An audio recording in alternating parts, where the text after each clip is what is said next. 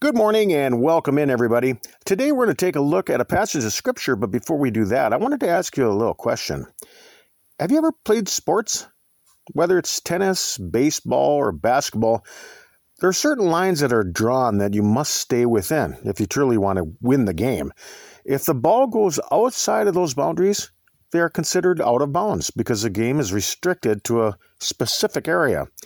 And this reminds me of the Christian life. You know, we have boundaries and restrictions that we need to follow if we're going to obey Jesus Christ. One of which is the use of sexuality.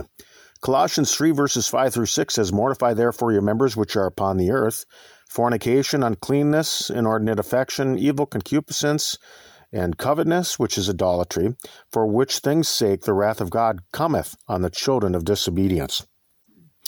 To participate in sexual favors between two consenting people is to engage in fornication, and these activities were created by God to be used within the marriage bond between a man and his wife. It's a reward for those who have chosen to tie the knot and become joined with each other in the flesh for the rest of their lives. In a marriage, you're no longer twain, but you become one flesh, joined together through a sexual relationship. In a marriage, God teaches that the bed is undefiled. Any sexual desire for things of this world can be fulfilled in a bedroom so that you can keep your spouse from committing fornication out in the world. And the sexual drive can be, at times, very powerful, but this is why your spouse is there. They are there to gratify your physical needs. I think in most cases, sexuality is a fairly small part of a marriage.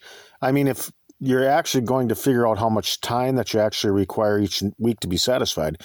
The rest of the time is spent raising your family or working and supporting your wife or your children's needs and enjoying one another's company. I've known many people in my life who got married only to find out during their honeymoon that their new wife had been abused repeatedly in their life by friends, relatives, or even their own dad. When the groom was excited to be with her on the first night, she had no desire sexually for him at all. She really didn't even want to be near him.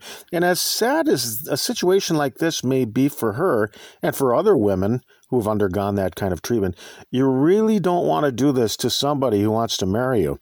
If they truly love you, they will remain by your side as your friend. Marriage goes a step beyond friendship because it has to do with sexuality and fulfilling earthly desires. When you enter into a marriage, a Christian marriage, you enter into an agreement and responsibility to sexually satisfy your spouse. This is why marriage was created, so that each of you could help one another to avoid fornication or sexual desires. When you cannot serve and satisfy your spouse in the bedroom, other things can happen. In a marriage, your body becomes a property of your spouse to be used for physical gratification in the bedroom. To deny them this is to deny them conjugal rights, which is to sin against the commandments of Christ. And my counsel to any woman who has undergone any type of sexual abuse like this, to think about the man that you want to choose as your husband. A man is expecting certain things when they get married, and as a Christian, you're going to need to be there for him. And vice versa. If you truly love him, it's unfair to deny him the things that he was hoping to have for the rest of his life, especially springing it on him during a honeymoon. It's a denial of why God created marriage in the first place. I completely understand that certain women have been hurt in their past, and my heart truly grieves for them, but if you're going to choose to be married, you must understand the expectations that are demanded of you, not only from your husband, but also from the teachings of Christ. The hurt that you have experienced will only result in hurting your future husband, unless he is made aware of these things beforehand and chooses to marry you regardless. Some people claim that sexuality is inherently evil, but I have never believed that because it is something that has been created by God. The problem is that people have sexual relationships outside of the boundary of marriage, which is where it was meant to be used. Even a simple kiss can end up going in the direction that you should not go. Certainly, you may have met a handsome beau or a pretty girlfriend, but physical relationships need to wait until you decide to tie the knot with each other. And God will bless you for doing that. Not everybody is the same.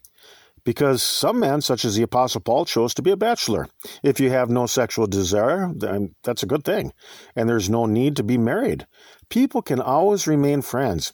If people are looking for children, there are plenty of them in the church and in the world who need help and that you could adopt spiritually. Sexuality is a gift from God, but it's meant to be used within the boundary of marriage between a man and his wife. Getting involved fornicating with others is not love. It's lust, because it's a desire of the flesh. And God hates fornication so much that he'll punish it. Jude 1 verse 7 says, even as Sodom and Gomorrah and the cities about them in like manner, giving themselves over to fornication and going after strange flesh, are set forth for an example, suffering the vengeance of eternal fire. He destroyed many people who were involved in the act of fornication. 1 Corinthians 10:8. Neither let us commit fornication as some of them committed, and fell in one day 23,000. Fornicators will not inherit God's kingdom. 1 Corinthians 6:9. Know ye not that the unrighteous shall not inherit the kingdom of God? Be not deceived, neither fornicators, nor adulterers, nor effeminate, nor abusers of themselves with mankind. 1 Corinthians 6 verse 18 says, flee fornication. Every sin that a man doeth is without the body, but he that committeth fornication sinneth against his own body. Fornication, as I said, it's not love. It's a work of the flesh and is the evidence of somebody who obeys their carnal nature. Galatians 5:19 through 21. Now the works of the flesh are manifest, which are these: adultery, fornication, uncleanness, lasciviousness. Someone who professes to be a Christian and is involved with these deeds, you need to part ways with them. 1 Corinthians 5:9 says, I wrote unto you in an epistle not to company with fornicators.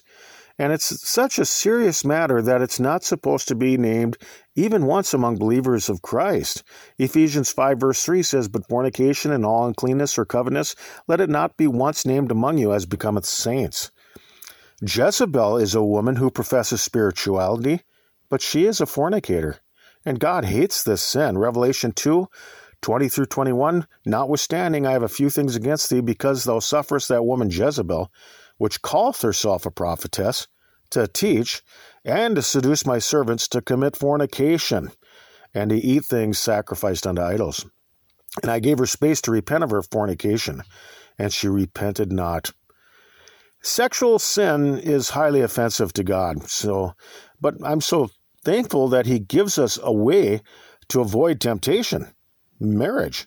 Those who are going to make an attempt at living the Christian life need to make sure that you steer clear of fornication and those who are involved with it, because it is an act that is clearly out of bounds.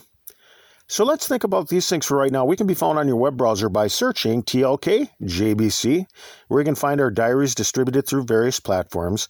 We're not associated nor affiliated with any other religious groups.